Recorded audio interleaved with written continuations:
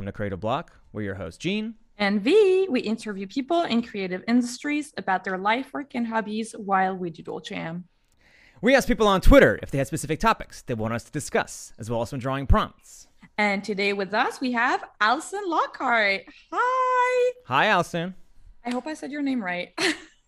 It's actually Allissoon, but yes. Allissoon? I was wondering if that was a pseudo or it was your real name, because I was like, this is such a cool spelling with all the double letters. That's so cool. Allissoon. All right. Public service announcement. Yes, that is Allissoon's actual name. I said the exact same thing when we first met. It's everybody across the board. It's like never a problem either, because it's like, how would you know?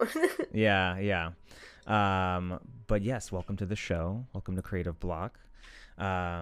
You are a powerhouse. You do many different things. You work in production. You've worked your way up the ladder all the way up to supervisor.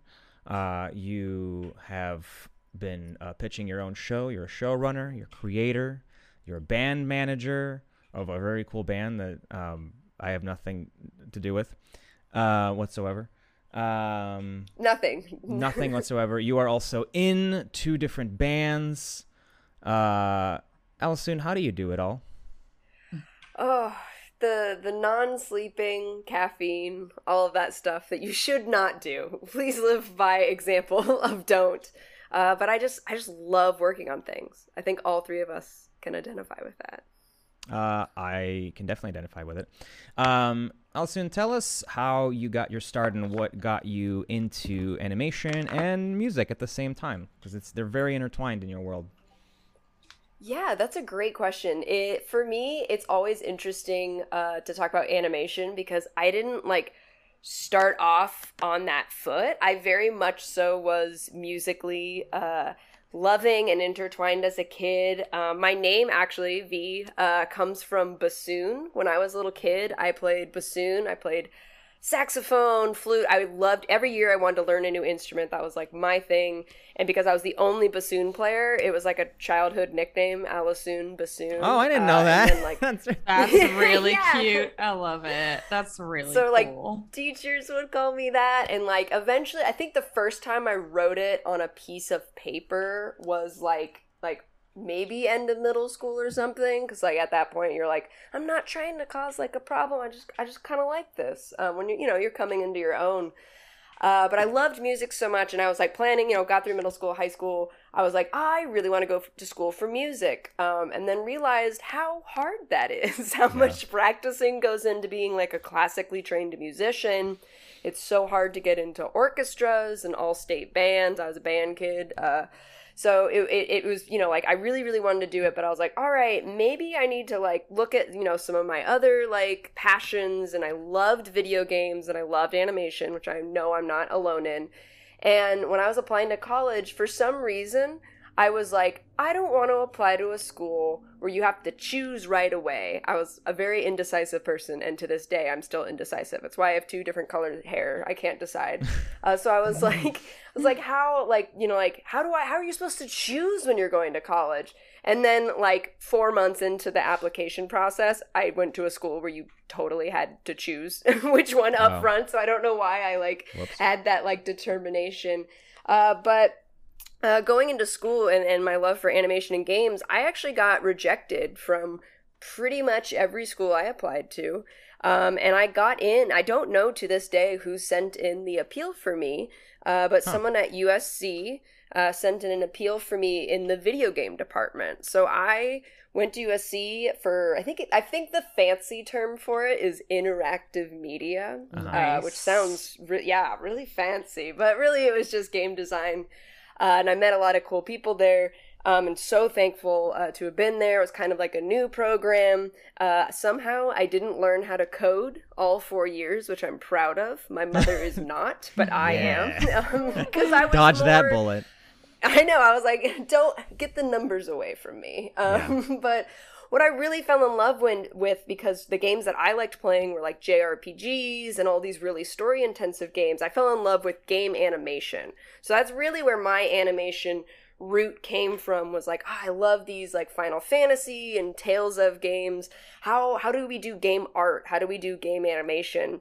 And at that time in the program, it really was programming based. So I was sticking my nose over in the USC animation school.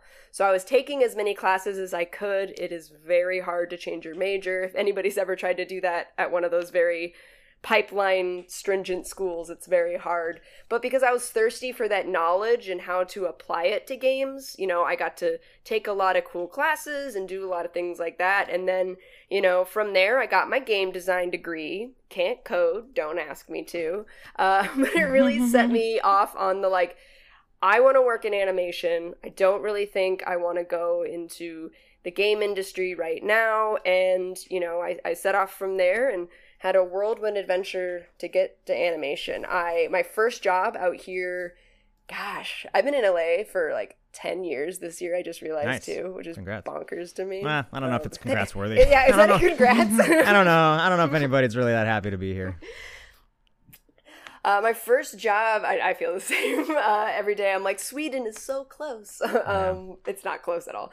But my first job out here was actually in live action.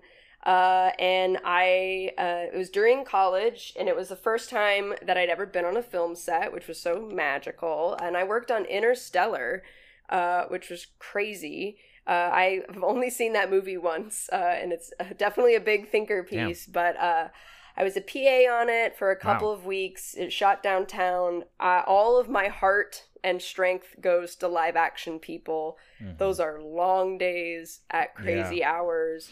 And, you know, after 7 minutes of talking, V, answer your question, what got me into animation was talking to people, which is summarized in me talking for 7 minutes straight, is on that set, you know, like you meet different people. I was young, I was fresh in LA, and someone just came up to me and was like, hey, PA. I mean, they said my name. Hey, Allissoon. Treat you just like as a title. PA, come over here. Come over here and tell me your dreams and ambitions. But, you know, they literally were like, you know, like, hey, we're going to lunch. Like, who are you? Like, oh, you're a student. Like, what are you interested in doing?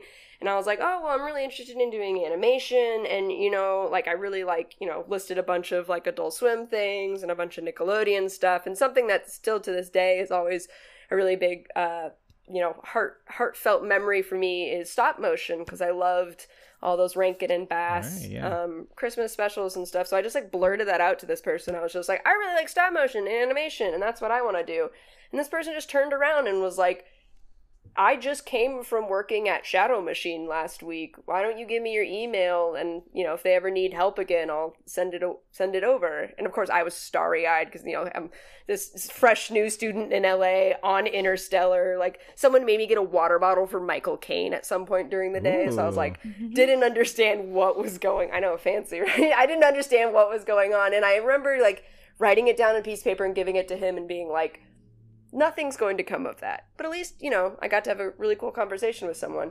Lo and behold, 5 months later, I get an email from Shadow Machine, and then I was working on a feature in the art department. So it's awesome. It's crazy the way you find your way into animation, because it's sometimes not, you know, not straight from animation degree or internship. Yeah. That's wild, because you pass through like 3 different houses to get to where you are. Like that's that's crazy. And that, I think that might be a first, because we've had people that started in one thing, ended up in another, but like that is a hell of a journey. But music has always been consistently a thing. Yeah. Is that something that you were always kind of hoping to move towards, or did it always feel like a hobby that, you know, you weren't sure if it would become a career? Or where did that land for you? Yeah. So, and giving you that context that I loved band instruments and orchestra instruments, and I was a part of that crew. Because I went to USC, you know, fight on Trojans. I'm really not the most school-spirited person in the world, but I was in the marching band there, which was a party, to say the least. Okay. And so I got to still play my saxophone. So it did, Gene, kind of in a way become a hobby and something, you know, that I felt really good about. And, you know, like got to play with other people. You know, you're being in a band, you understand, like, you know, it's really fun playing on your own, but, you know, when it all comes together, it's really cool. And I actually, from, you know, finishing out college, and, you know, I still have my saxophone over there. I do not play it inside for the sake of my neighbors, Right. but I haven't played it in a while, and that kind of makes me sad. But after leaving college, I started being around a lot. I got bit by the, what do I always say? I got bit by the heavy metal bug, and I full-fledged fell in love with power metal and hard rock and stuff, which I already had, like, really liked listening to. I definitely had the taste for dad rock way too early in my life, but I just started being, once again, like, I was finding myself on these sets when I was in college, just, you know, pushing my way in to learn. And same thing with bands, as I would show up at shows, I would talk to people, and then all of a sudden I'd be out on the road with these people. I'd be running merch tables. I'd be going to these concerts. And I started to learn how to drum right after college, because for me, you know, especially being a female identifying musician, what I love about the drums, compared, you know, as much as I love saxophone and bassoon and clarinet, drums are so strong. When you're playing the drums, like, and Gene, you play too, it's so physical and, like, tactile, and, like, love at first sight with the drums. Like, totally fell in love with that. And I think at this point in my, and I think at this point, like, I love playing so much, and, like, I had the dream of being a musician and all of that stuff, but to me, it's just, like, I just enjoy doing it. And I never, as somebody, like, I'm definitely a workaholic, and usually tend to think of things, you know, pretty, like, oh, this could be a thing, this could be a thing. It's kind of soothing to know that drums for me is, like, this is my time, this is my thing. So drums has been definitely, I guess, like, hobby, and I kind of like to own that. Like, it's a good thing for me. I'm like, yes, this is a hobby that I really enjoy doing. I do like practicing and learning new songs. And even my session musician, my kid dream of wanting to be in orchestras and whatnot, I got to do at some point in my life. I've played on a DreamWorks film. I played a song on The Croods, saxophone. And I've done some music for Bento Box on Central Park. Oh, that's super cool. So that was really fun. It's interesting you mentioned about the hobby thing, because it's like, I think that when you're starting out as an artist, like, the dream is to do art full time. You know, like, that's because it's like, wow, I get to draw for a living. That's great. And then that kind of gets ruined once you start working, because it's like, now you're doing it, now it's a job, and so now you can't enjoy it anymore. It's nice to recognize those things, and, like, keep them as hobbies, right? Because it's like, this is just for me. Like, I don't want this ruined. I think it's good. I just wanted to say that's great that you can, like, recognize that and have kind of decided that that is, like, a thing that is just for you. Would you want to do music fully professionally, or are you happy with your current, like, career path? Oh, that's a good question. I mean, as much as as I'm typing emails throughout the day, I'm like, oh, wouldn't it be cool if I just played the saxophone for 8 hours a day? That'd be awful, actually. But, like, if I just played saxophone and that was the one thing I did, and, like, honestly, like, yes, I can't deny that, like, that sounds really great. But as somebody who, I just recently went back into games, so my ladder has been all over the place. So as somebody who switched from, like, you know, doing a lot of stuff in animation and finally taking a step into games, which, you know, as a child, that was always something I really liked. Changing industries and worlds is really hard. And it has nothing to do with, you know, not knowing how to do something or not having the ability to learn, because we're all thirsty for knowledge and we can all pick up something quickly. But I just I've it's so weird that you find this kind of maturity as you meet people and you do certain and a lot of things in your life. I'm just like, honestly, I think that'd be more stressful to me than just keeping it, you know, as a really fun hobby. And I know I could pick up the sax right now and play whatever I want and, you know, have a good time for myself. But the thought of, like, going into like training and practicing and figuring out, you know, as a, you know, early 30-year-old person, you know, how I would, you know, be faring against, you know, younger musicians. And it's a, you know, I don't know much about the orchestra world, but there's only, you know, a certain amount of orchestras and seats in the world. So to me, it's kind of like, I guess like, it's kind of like the ship has sailed, but it's not a sad thing for me. It's kind of like, you know, I took a different path. Yeah. Yeah. And like you said, there's only a limited amount of seats. Like that whole world is, I suspect it's also very like elitist in some ways, but that's me just speculating. It could be very nice and pleasant, but knowing what I know about any kind of artistic and very like skill centered field, there's probably so many expectations of somebody, and like beyond even just knowing how to play, probably. Like I don't know. It's doing music professionally is a struggle, and nobody should do it. But taking it back, that's not the point. that's my point. No, if you can, that's great. If you can make it happen. But taking it back to animation, so you started your gig at Shadow Machine, and how what did you learn from that experience? What was the biggest sort of lesson learned from that first gig? Yeah, that first gig was interesting. It was on a movie called I think it's Hell and Back or To Hell and Back. It has not aged well, just because it was a comedy, an adult comedy from decades ago. So keep that in mind. Sure, yeah. But it was, excuse me.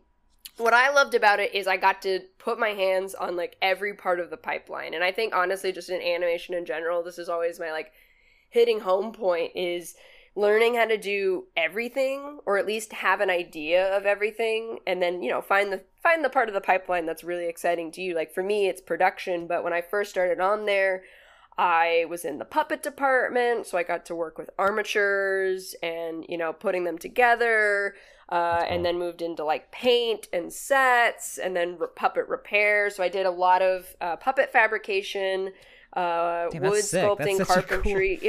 it was super, like rigging all the puppets, mounting them down.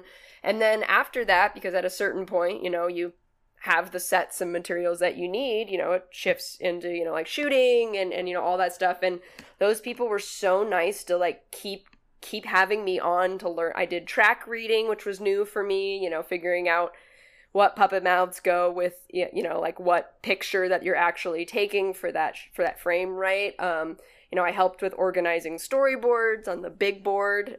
Big board is just kind of like their scheduling. Usually in stop motion, they have this huge big board of, oh, this set's on table 5. Oh, okay.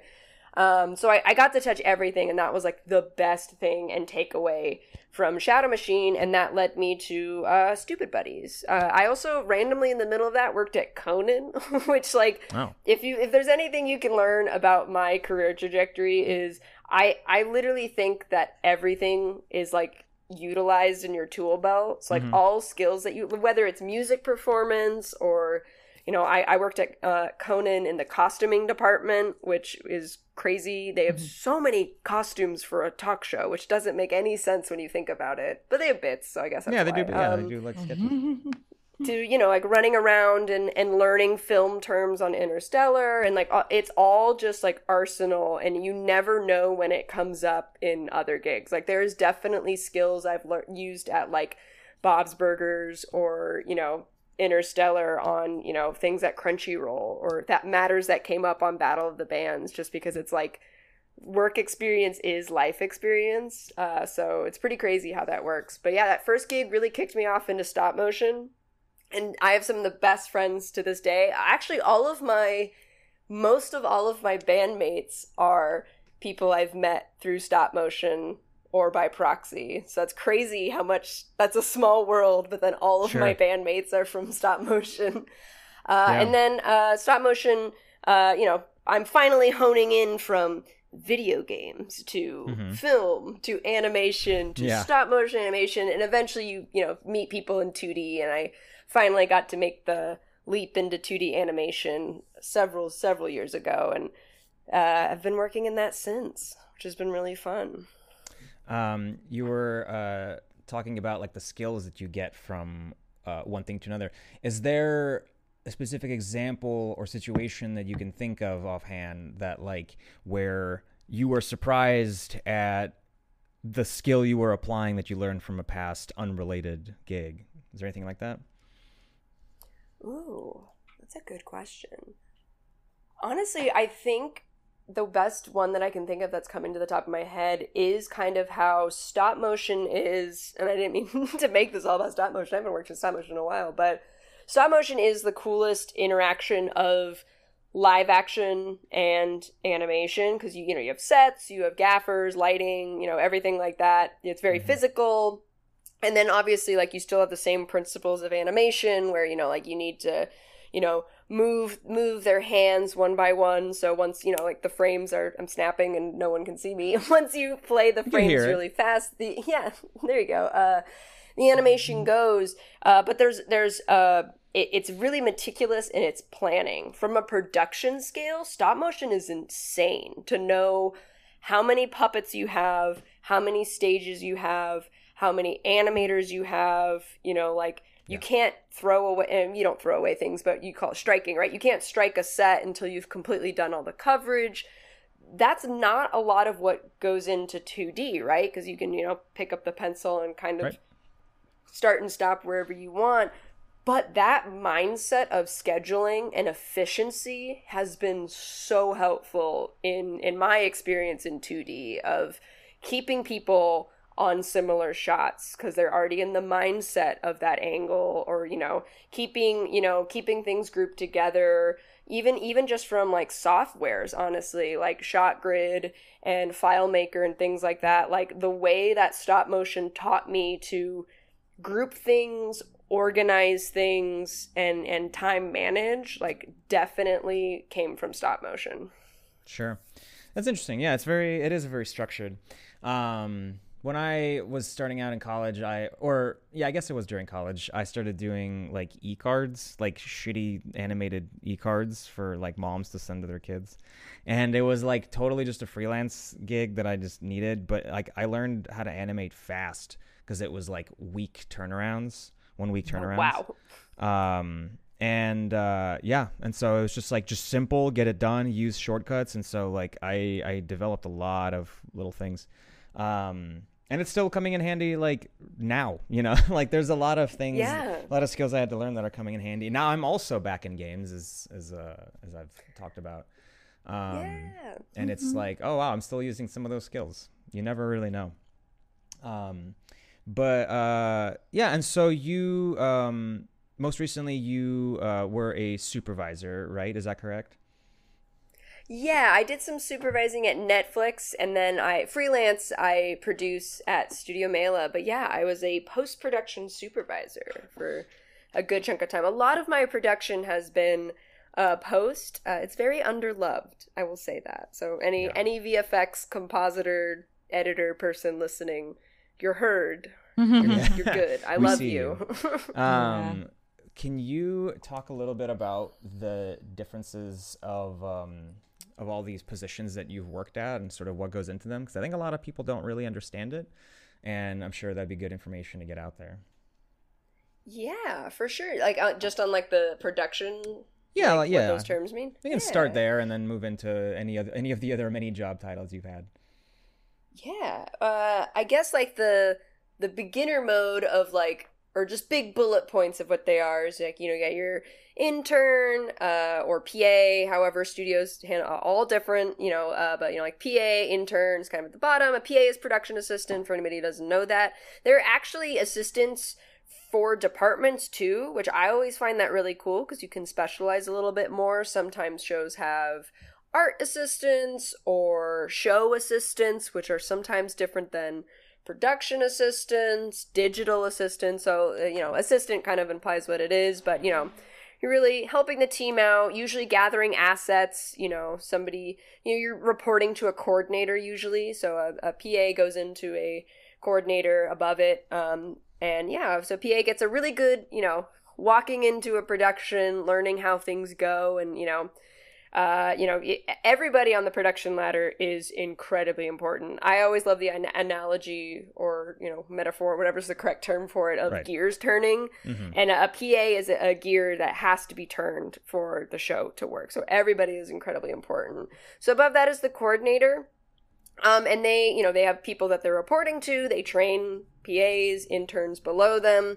They're also usually, coordinating meetings, helping the people above them. It's a lot of helping people below and above, which is why production in general is a huge communication job. A lot of your Right. day, whether you're a PA or a producer, is emails. It's, and now that we're in the digital age, meetings, Zooms, Sure. Google Meets, who's in what, who's getting the materials that they need. And that a coordinator is definitely usually delivering files, uploading things. A lot of tracking goes into coordinating. Fun stuff like that. I'm racking my brain of anything else coordinatory. They do so much. That's the thing is I'm rolling my Rolodex just they kind of do everything. Your coordinators are working very hard Yeah. and usually juggling many hats. Yeah, they're the lifeblood of any production, and they don't get the appreciation that they deserve a lot of the time, which is unfortunate.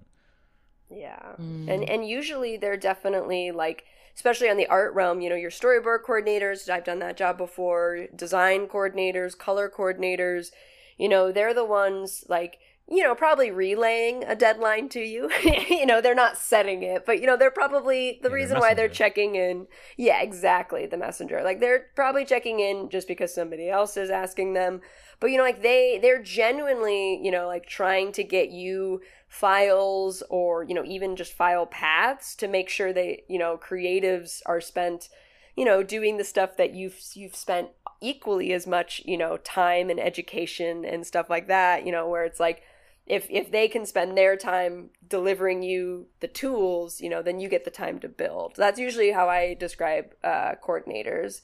Above that, you have your managers and supervisors, and at some places those are switched. Honestly, every time I look, if I'm looking for a job on Indeed or LinkedIn or whatnot, I usually kind of gotta see which one is which, because sometimes a supervisor is higher than a manager, but essentially they're your mid to senior level production people. They have more of a bigger picture realm. As you go higher up the production ladder, that's kind of tends to be where things sway, where PAs and coordinators are more on the ground and talking to everybody individually, getting those statuses, those ETAs, keeping the gears going.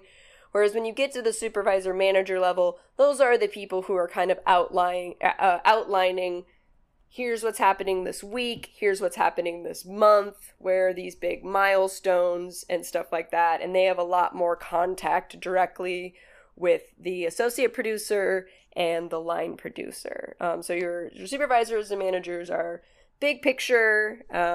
They're, delegating coordinators their duties and tasks, but they're definitely vitally important. Keeping track of, notes with the coordinator. That's a big thing for coordinators too, is a lot, especially in post, I'll speak for. Lots of notes, lots of mixing notes, lots of retake notes, for retake animation notes, stuff like that. And your managers and supervisors, this was a big thing that I did at Netflix, usually are client facing. So even if you're making a show in-house, usually you have, a vendor animation studio, or a VFX house or a post house, depending 3D, 2D, however that show is formatted. Usually that is the supervisor who has the communication with people outside the studio like that. And then the two ones above that are associate producer, kind of everything, same thing, big picture, works pretty much in tandem with the line producer, but they tend to, at most studios, do a lot of the, not specifically hiring, but they, most places I've been at, an associate producer will organize, interviews, do those initial polls, who do we need on the team, Time Cards is usually associate producer. So a little bit mix of some housekeeping, I guess, housekeeping, HR kind of stuff, but globally kind of keeping track of the production. And at that associate producer level, you're, really, right in line with and helping the showrunners and creators. So yeah. So speaking of showrunners and creators, what first gave you the bug to get into development and create your own show and start pitching it around? That's a great question. I don't know. There's probably some like embarrassing childhood story that I could think of. Like, I feel like everybody isn't inherently creative, but like I feel like you just kind of like, I don't know, like I was always that kid who was like trying to rally up like the neighborhood kids into like, let's put on like a play in my garage, or like I'd like make my Beanie Babies like have like I'd steal the family camcorder and like want to make like a movie with them, and I would never have any idea how to use the tape and the tape recorder, but like there was always that bug gene. There always was just like, I kind of want to make something. And I think music like satisfied that, because it's, you're making live every time you pick up an instrument, right? You're creating, it's never going to sound the same the next time you do it, which is why live music is magical. But I think I always had that bug, and when it finally came to like making stories and like growing up in the beginning of the internet era, where all of a sudden there's games that you can access and websites, and like you just become immersed in that media. I think I always knew I wanted to tell a story, but I don't think I ever knew what the right story was until thinking of Battle, because it was one of those moments, because I had pitched a show before Battle, which we're not going to talk about, because it was just the first one, right? The first time you like put together things on a piece of paper, and it was a great experience, and I still I had people helping me out, and it was really nice. But what main problem from that pitch I remember is I didn't know a lot about what I was pitching about, like the subject matter. I think it was superheroes, if I remember correctly, which of course everything nowadays is superheroes. I remember after I decided not to do that anymore, or maybe school picked back up, because it was a really, really long time ago. I was like, you know what? Like, I kind of want to make a show about something that I like. If anybody asked me anything about it, not that it ever has to be a quiz like that, but I was like, if somebody asked me about it, I'd be able to like not feel nervous. I wouldn't have to feel like, oh, I don't really know that much about X-Men or blah, blah, blah, blah, blah, which is super true. So then like the day that like, wait a minute, what if musicians had like Pokemon like powers and they battled each other? Oh my gosh, I know so much about bands. Like I'm out with bands all the time. Like that's how that part of my life like just clicked. It was like, oh, I want to do this. And that's what made me catch the like, okay, this is what it feels like to be excited about a story. Or like you get lost in, I'm going to open up Final Draft and just write. I'm going to open up a Word document and just write. That's what happened for me with Battle. I see. I mean, you have other show ideas too. You have like 3 different show ideas that you're pitching around now, or is it 2? Yeah, I'm doing 3. I'm working on one with a creator, Tomomi Sato. She is wonderful. And then I have another one that currently is out. But I mean, I'm being honest, like the second you learn, right, anything, the second you learn how to do something, and there's never really a right or a wrong way, but properly with Battle, it just made me want to like make other things. Yeah. And it's also, we've talked about it endlessly, but it's like pitching is not a yes or no situation, and it's not like there's no victory state. Like you just have to have multiple ideas happening all the time and in multiple places if possible. Like it's just it's to only have one idea and like pushing towards one place especially is like that's a lose scenario. Like it's just not gonna happen. I agree. It's honestly like, I think the state that a lot of people don't realize, and Jean, I'd honestly love to hear your opinion on it too, but like it's waiting. Like it takes so much longer than you ever could think it could. And you'll tell yourself, listener, right now, you're like, oh, it couldn't possibly be as long as they're talking. It's like you have a meeting, and then people, like, imagine the Hollywood scene. You're at the table, you pitch your idea, they just slap down, like, the contract right there, and no, that is super a guy not with a how cigar. it happens. Yeah. Yeah. I got a show, kid. No. V has done plenty of pitching too, and internationally, so like she can speak to that as well.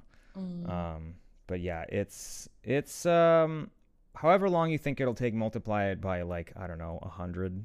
Like, it's, it's and it's hard to not feel disappointed too, like on the daily. Like Gene's even heard me, come to him. It's like, it's really hard, and that's why you have good friends. But like, it's really hard to not, like, because you're super excited about your thing. Like, I'm rock and roll dad, woo woo, excited every freaking day about battle, but like to like get all your emotion out in a pitch, and have your hands, jazz hands, shaking at the end, like, do you want it? And then they're like, we will talk to you in maybe a month. It's like, oh, is that bad? And it's like, no, it's not bad, but it kind of makes you feel bad. It's like, oh, it's a weird thing. It's performance art, honestly, at that point. I was gonna say, it very much is. And I think that for me, like when I started doing music stuff, it was sort of a release from the development. Like, it was 100%, like, development was so frustrating and so punishing, and exactly, I'm glad you touched on that it's like you deliver all of this energy and all of this passion, and you don't really ever get that response. And so it really starts to take a toll, because you're never getting any kind of validation ever. Like, it's really the only validation you really hope to get that'll last is when you get the green light, and most of the time you don't get that. So it's this really, like, punishing thing, and so that's why I started doing my music stuff, because it was like, oh, I can jump on stage and just be entertaining for 40 minutes and people love it. Like, fuck yeah, let's do that. And so it started as just like a auxiliary thing for me, just to survive my other hustle, and it's kind of starting to flip now, which is interesting. But for you as well, again, that's why, for anyone who doesn't know, Allissoon is my band Q-Bomb's manager, and it's been great, and you've been really helpful. Go stream Q-Bomb. Yeah, please. Album drops in August, I think, maybe. Yeah, and it's like, I think that like what you were saying about all the different skills and everything necessary, like, that was why I wanted to work with you, because I love to surround myself with people that are passionate, people that have done a lot of different things, and like have that grind mentality, bro. But it's like, but it is like, it's important to work with people that are kind of on the same level, right? Like, people that are working hard towards a goal, and we should try to lift each other up. I'm actually really glad you said that, because not to steer it back into pitching. No, you should. I obviously want to talk about Q-Bomb too, because music is something. No, I having having the love of music, but then I do want to talk about music in a production way, because that is an industry. But you're so right about the, like, you don't get that immediate like affirmation from doing pitching, and I will always, though, want to say I'm very thankful, because I pitch with Aaron Hansen and Parker Simmons, who have been on Creative Block before, and they are friends of the wonderful show. Yeah, they're wonderful, and have taught me so much. As much as I, like, have pitched before, and was pitching battle by myself, but then having two people, it is nice to finish a pitch, and then usually, sometimes questions to me are a positive. Like, anytime somebody asks a question, I'm like, that means that you were listening enough to be confused. Obviously, you don't want them to be confused, but like, you want them to, like, engage a little bit. And my favorites are if you can get someone to tell a story themselves, like, because my show Battle is two female identifying girls, but in the band scene, somebody, at some point during a pitch will sometimes bring up, oh, I used to be in a band in college, or like, oh, I used to be an orchestra kid or something. And whenever that happens, it's just like, yes, like awesome. Like our show got you to think about a memory that, you know, like we are kindred, you know, me being a saxophone kid, you know, rock drummer now. It's like, that's always the best feeling. But sometimes you just don't get that, and you leave the meeting and you just wonder. And as an anxiety ridden person, it is so hard to not be like, that went horribly, they hate our show. It's just it's all waiting. It's all waiting. It's just waiting. And pitching is the one thing I do want to say to anybody listening who's developing their own show or a comic, or, you know, you have an idea and you want to unleash it into the world, whatever it is, YouTube video, song, animatic, you know, as much, or pitching too, is just, you, as much as you're pitching your story, and your characters will sell your story, your characters and your world, you're pitching yourself. They want to know about your story, your journey. I know V and Jean are talking to me right now about mine. A lot of pitching has to do with that. Like, why are you the right person to tell your story? You know, do you know, how heavily do you need to be involved? Like, you know, can an executive just take a check and, you know, leave your idea? No, because it's your idea. It's your story. Why do you need to tell this story is really important in pitching. And Parker Simmons really helped me kind of realize how personal pitches need to be. Yeah, it's very true. You're not selling an idea, you're selling yourself during a pitch. Yeah. It's definitely, and that's something that I definitely had to learn as well, because it's like I thought that it was enough to just have an idea and have all these, you know, world building, and like this is this guy's power and this is this guy's power, but ultimately, like, I kept hitting a wall with my pitching because I wasn't relating the characters' struggles enough, and in turn not explaining myself well, not explaining my struggles well, and so it like wasn't resonating with the execs. It's funny how like though.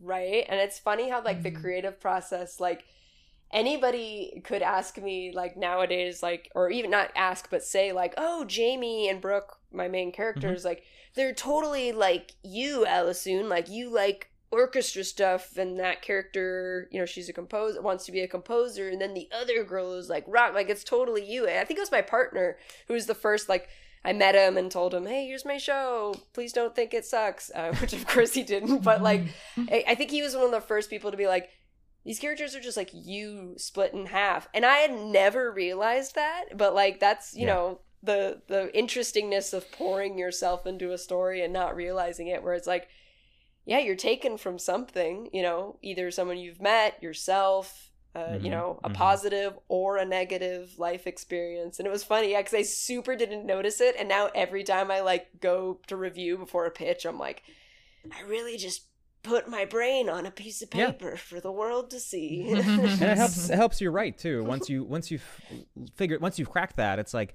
oh, okay, now I can think of what would I do in this situation in this mindset, or what, you know, or what would this person that this turned out to be inspired by, what would they do? Like it at least it's always helped me once I crack those like muses, you know. And it's so funny because not everybody in battle, but a lot of people in battle, because I've been out on the road with bands. See, I'm segueing, Gene. I'm going back to the band stuff. I love it.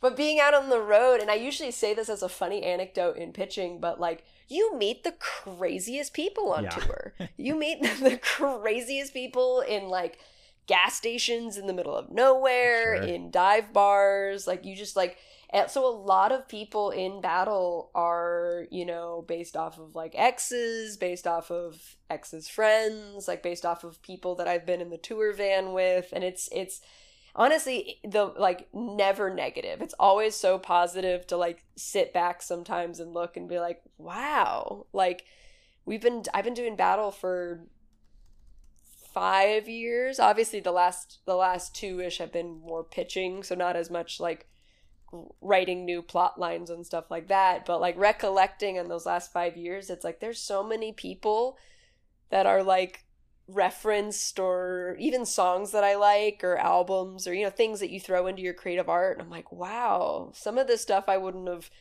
I wouldn't have interacted with that person up until, that year or something like that. So it's kind of interesting how the creative process is such a time capsule too. It sure is. So you also do producer work for Studio Mela, right? I do, yes. Because that's international. They're based in Ireland, right? Yes. What does that look like? Because it's freelance producing, which is interesting to me, and I have an idea of what that is, but I would love to tell our listeners what that looks like for you. Yeah. So if anybody thinks that I'm working whatever the equivalent of 9 a.m. to 5 p.m. Irish time is, no, because I would be be under the ground. Punishing, yeah. Yeah.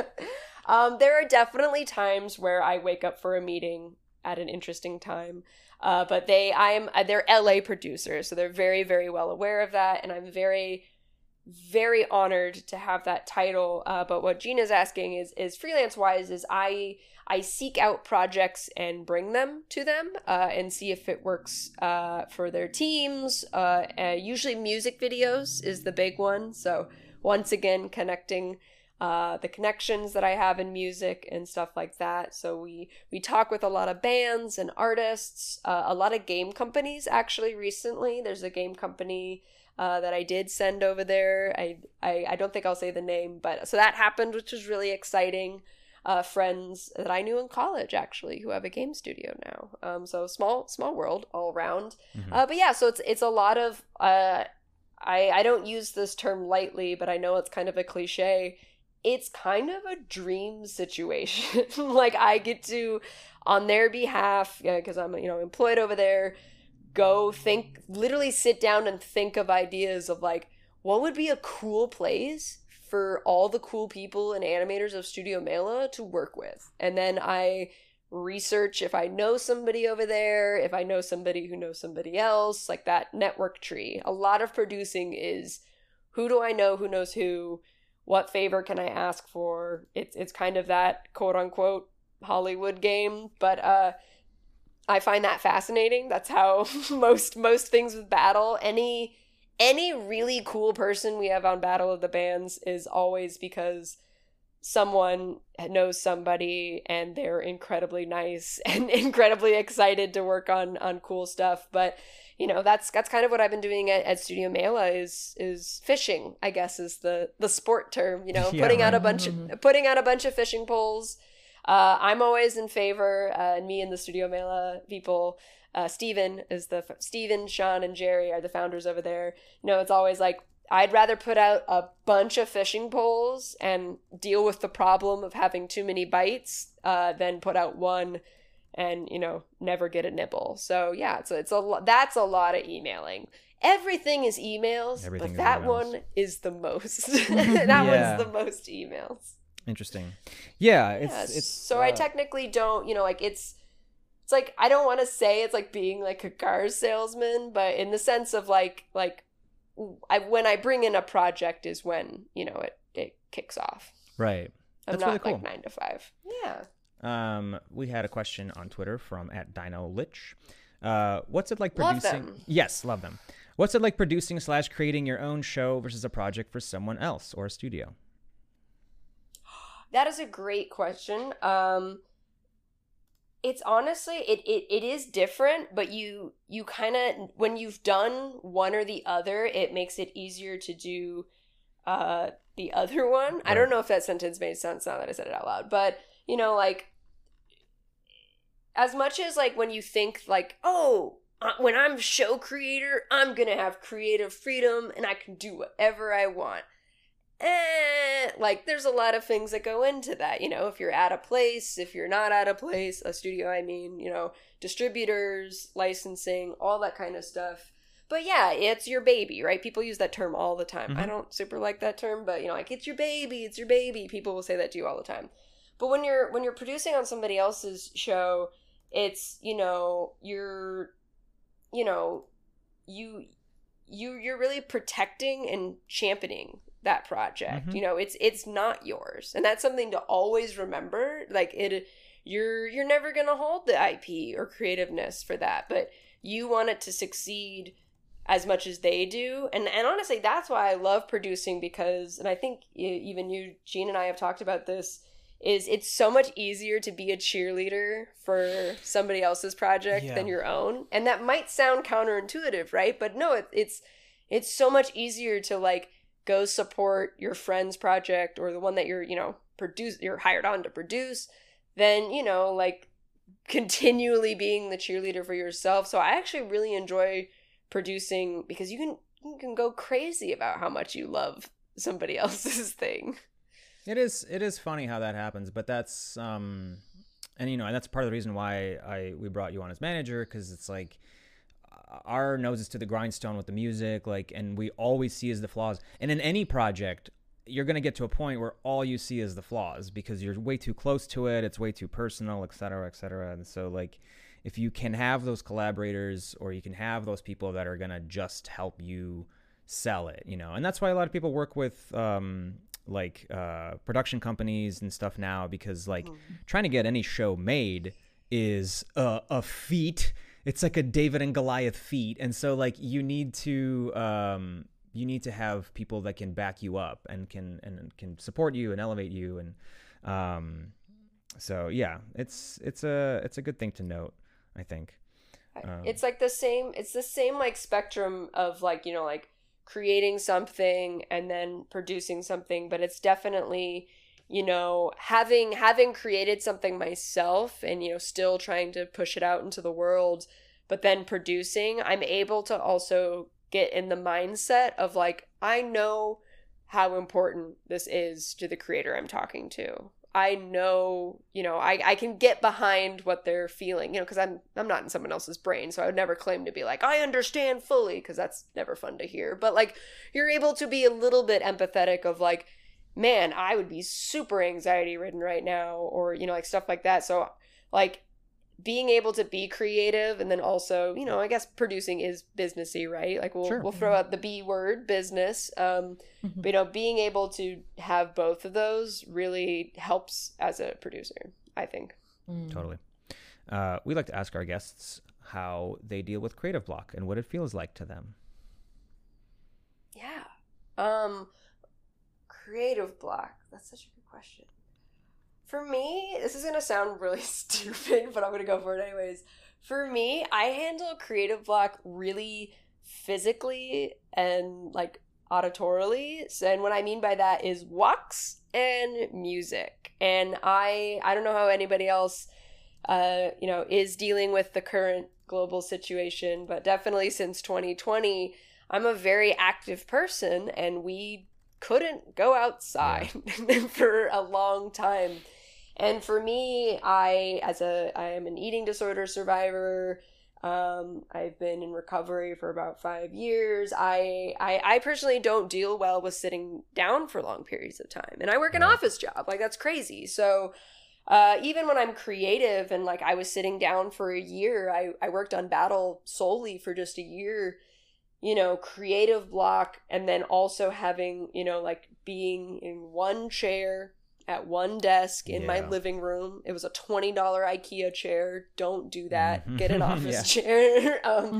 You know, what really helped me, and of course, as, you know, things started to get, you know, a little bit better and learning how to be safe, you know, walks at night in the morning so I could be around nobody else. Like, that fresh air, maybe it's the Pacific Northwest person in me, like, helped me. Like, even if I didn't have headphones, usually I'd put on music, and that usually music helps me get out of creative blocks so much, because I don't have to think about my thoughts or the, you know, think about the creative block. I can concentrate on somebody else's words. I can concentrate, you know, it's like baby food. It's like, I just need to listen to what Gerard Way is singing about, you know, I just need to listen to the guitar parts.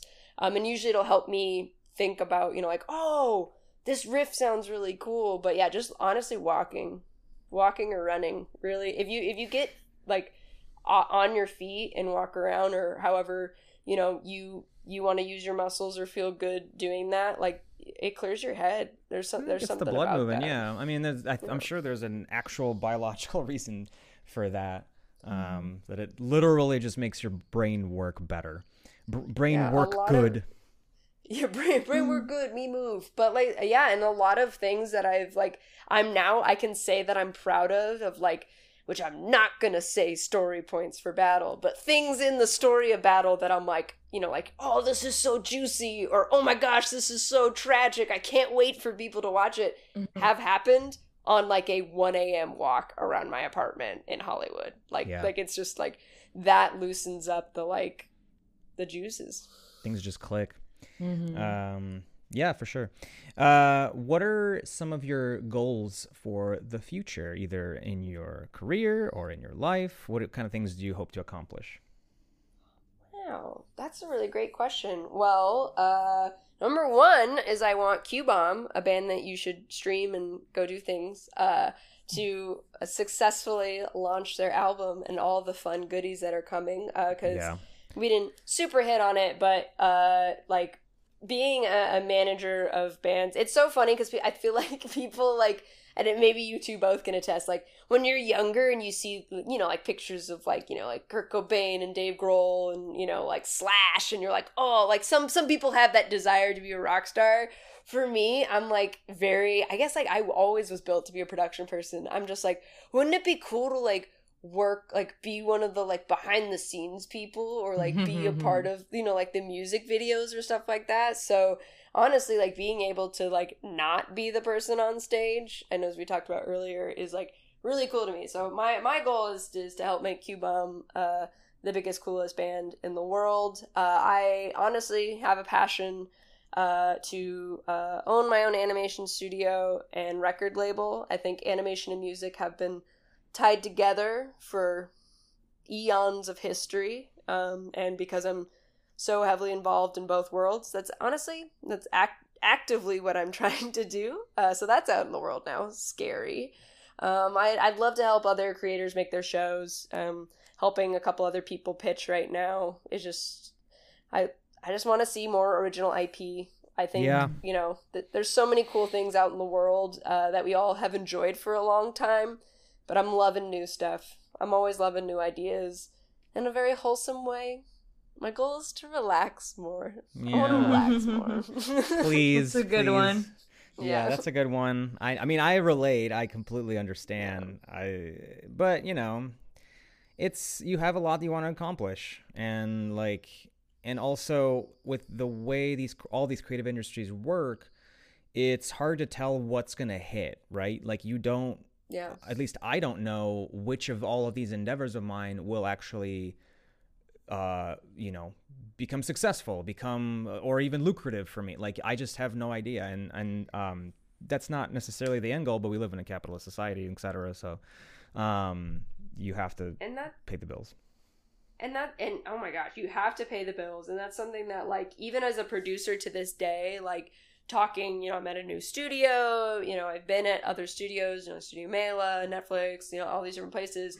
I think the thing of like producing or being in a like a managerial level or something like that is a job is always going to be a job, like it pays for or gives you, whatever, income or benefit, to make your outside life better. And it's hard when you're around people or employers that don't get that, or maybe have forgotten it along the way. As much as we're all making cartoons or video games or comics, it is like a fun, like amazing, like, oh my God, you get to work on, Bob's Burgers. I kept saying that because that's, I worked on it, but like, like it's like, that's so cool. But at the same time, it's just a job. It's just a job. Yeah. That's it. And I come from none of my family members work in the, I almost have to live. None of my family members work in the entertainment industry. So sometimes it's hard to like get them to understand how like crazy fast paced the industry is, how much it does very clichély, take you in, rip you apart, spit you out. There's up times and then there's bad times. And then you're like, oh, my mother, who's worked at the same company, for like 30, 40 years, God. Is like, yeah, kudos to her. But, like she just, that just, just comes from a different place, right? Where it's like, you you were at 2 studios this year. Like it doesn't like compute to her, you know? So it's just, you know, everybody's journey is different. You know, even within the entertainment industry, if you're a board artist, a PA, actor, voice actor, director, it's like everything is so different. So I now I'm getting preachy, which is the rock and roll dad in me, where I'm like, let me tell you all to believe in yourselves. But like seriously, like everybody's journey is so different, and it's V and I were talking about this right before it started, and I wrote it down because I remembered I wanted to say it, is for a good 2 years after I graduated, I lived in San Diego and I worked retail. I was with a partner at the time and I worked retail because I couldn't get a job. I had worked on Interstellar. I had worked at Shadow Machine. Like, you know, you get that like I had jobs. Why can't I get another one? Sometimes it's like that, you know, and like you'll never like understand it until you're in it, and you will be. I was heartbroken. I was sad. You know, you feel so defeated. You're like, I was doing it and now I'm not, which means I'll never do it again. Nope, that is not true. Like every day is different. You know, you do what you have to do. A job is a job. There's the circle. A job is a job. You do what you have to do, and you know, it all came together. Keep talking to people. Yeah, everything came together. Is there anything that you want to plug while you're on the show? I just plugged Q-Bomb. You can follow all of the Battle of the Band stuff is on the social medias. There's Twitter, Instagram. We have a TikTok. It's my TikTok now, but I'm trying to put out a lot of pitching advice because I usually get honestly asked about that the most.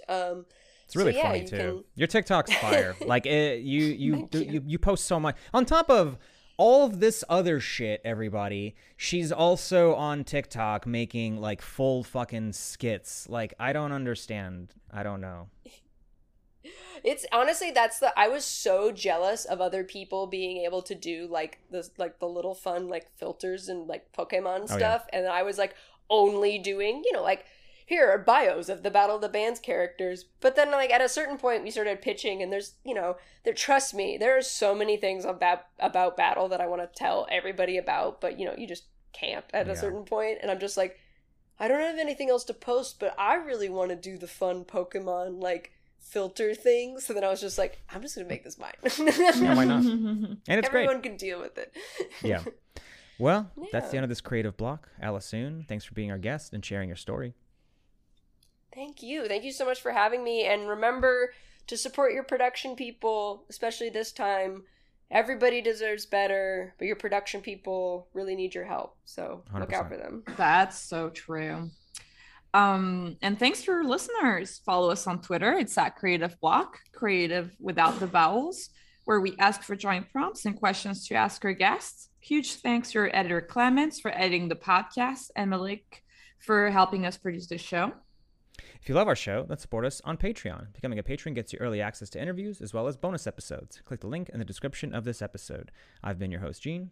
And I was V. Keep being creative, and we'll see you next week. Bye. Bye.